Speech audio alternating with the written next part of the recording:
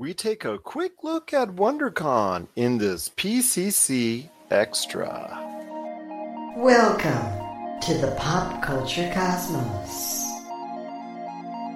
I don't know, how would you say this, because you're near to the action at WonderCon.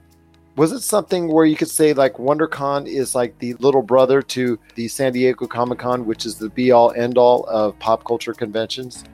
I'd say it's a poor second, because it does WonderCon basically it does revolve around people dress up as comic book characters, but so does Comic-Con. So I think they're trying to have these two very exclusive events. As you and I know, it's very hard to get into that as press, but people still do.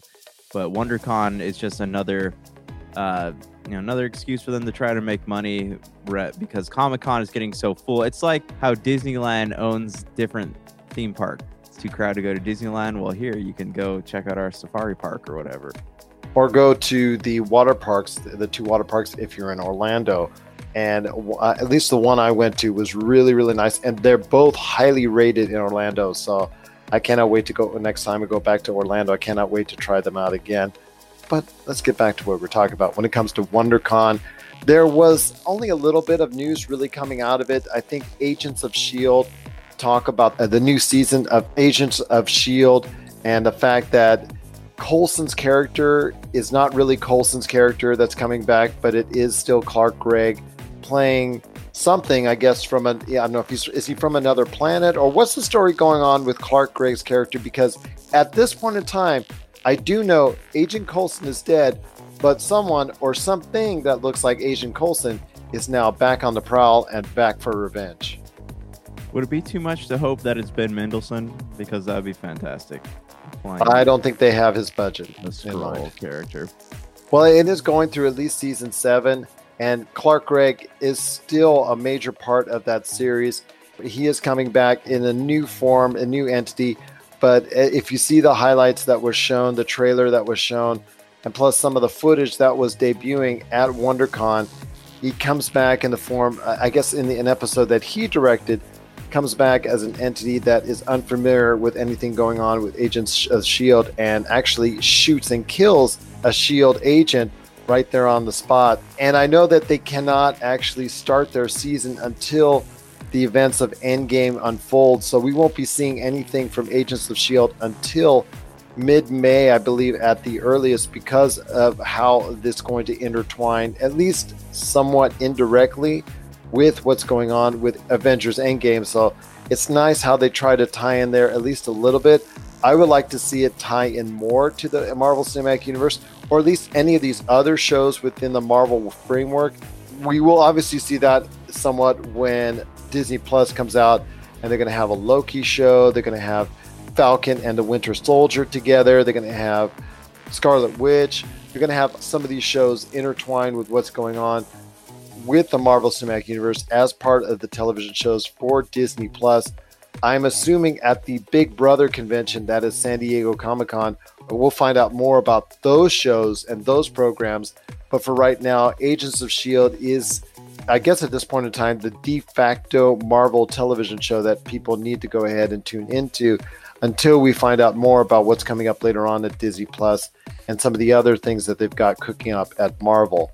There was also screenings of Shazam, and what surprised me was there was a screening of Tolkien as well. When it comes to Shazam, we're obviously going to be talking about that pretty soon, because our Friday episode, at least a portion of it, will be dedicated to what's going on with Shazam and the DC Universe and how that all ties in together.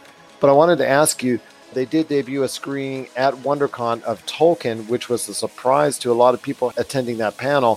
What are your thoughts on Tolkien as a biography, loosely based off of some components of his life? Obviously, it goes into detail on the fantasy part of it, as we've seen in the trailer. But what do you think about Tolkien as a whole being something of a movie that people might be interested in seeing when it comes to theaters? He's got enough interest around him as a person. There's very little known about him.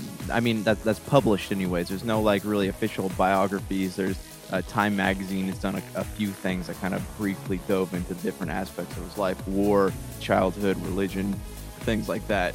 And even that relationship between him and C.S. Lewis, there's only really a lot of word of mouth stuff that people know about that and a few pictures. But I'm curious how far into his life that they're going with this biography. And I do admire the people that got to play the roles, though. Nicholas Hoult and Lily Collins. Like, they're two very well-refined actors, and I can't think of a better duo to be in a film like that. But I also love how they're splicing footage from, like, I don't think it's footage from Lord of the Rings, but there is Lord of the Rings-esque things in there. Yeah, it's just imagery, dream sequences, Yes. fantasy sequences, I think, or something like that. Yeah, right. It's not reused footage from Lord of the Rings. This is, I guess, imagined or infers the Lord of the Ring imagery as far as how it shapes the books, I believe. That's probably, the inspiration he draws from it. And I think that's probably how you get to the point where Tolkien starts creating this Lord of the Rings mythology, and you see the imagery. And because obviously they can't break it down, piece by piece over a course of a 2-hour movie, but at least they can give you some inferences, and the best way to do that is, in this case, very visually. That's probably the best way to say it. Yeah, but you don't get a lot of movies like that. And, you have Across the Universe kind of did it in a musical version, but something that's like that. It's a very interesting film concept to me, to have him dive into his thoughts and go into the whole fantasy realm. Like, that's something that I don't really think has ever been done before, and I'm kind of excited about it. I'm kind of excited about it as well, as a fan of the Lord of the Rings trilogy, as you are. I know I'm looking forward to Tolkien when it comes out here in a couple months. And the people attending the panel at WonderCon were treated to more than just a sampling. They were given the whole thing and the whole screening, which is very unusual, that not just movie, but 2 movies got to be played out there on the panels at WonderCon. So they're trying to differentiate WonderCon from many of the other conventions out there. So that's really, really good. But one movie that did give only just a slice was X-Men Dark Phoenix. They gave a 10-minute slice to the audience at a X-Men Dark Phoenix panel, and people were going in there kind of unsure exactly what's going on because of the de facto nature that the film has, because of the fact that Marvel now has the X-Men property and is probably going to set it into an entirely different direction. And most, if not all, of the actors that you're going to be seeing on the screen when it comes to X-Men Dark Phoenix will probably no longer be a part of the X-Men series after this film. So I ask you, my friend, the 10-minute footage that they showed there at the panel were actually very promising. And after so many rumors of bad screenings and it's not working and a delay, we finally might have a product in X-Men Dark Phoenix that actually fans everywhere could actually be proud of and actually want to see for once when it comes to the X-Men universe, to the point where it actually might get out of those X-Men doldrums that they've had for at least a little while since X-Men Days of Future Past. Yeah, right. And also this is their grand finale. And, we don't know what's going to happen next with this franchise. Nobody really knows. This could mark the end of an era. I know they had the New Mutants thing, and that's kind of up in the air about what's happening with that. Do you actually think that's going to hit theaters in August as it's currently scheduled? Or do you think that it's just going to be put on some sort of platform like Disney Plus or Hulu or even FX as something like that and move there instead of trying to see if it will, suffer a horrible fate come August? Because as you and I both seen, August is not the greatest time to debut a movie. Right, but they also spent a lot of money on this, and it's a big budget film that Disney didn't really have to pay for. So what could they lose by putting it out, Good point. Very good point.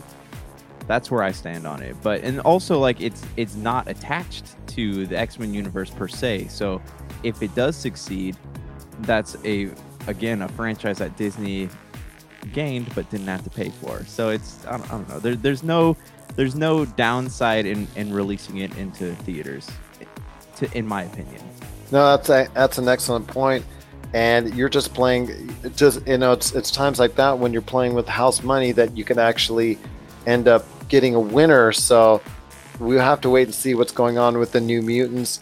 But yeah, there was some signs at WonderCon that a lot of people are excited for, especially some good word of mouth with Shazam and Tolkien after the full screenings there, the 10 minutes shown at X-Men Dark Phoenix, and what may come out of the future for Agents of S.H.I.E.L.D. once Avengers Endgame hits theaters. and Agents of S.H.I.E.L.D. comes back on ABC for season 6 sometime in the middle of May. What are your thoughts out there on WonderCon? Did you attend the event?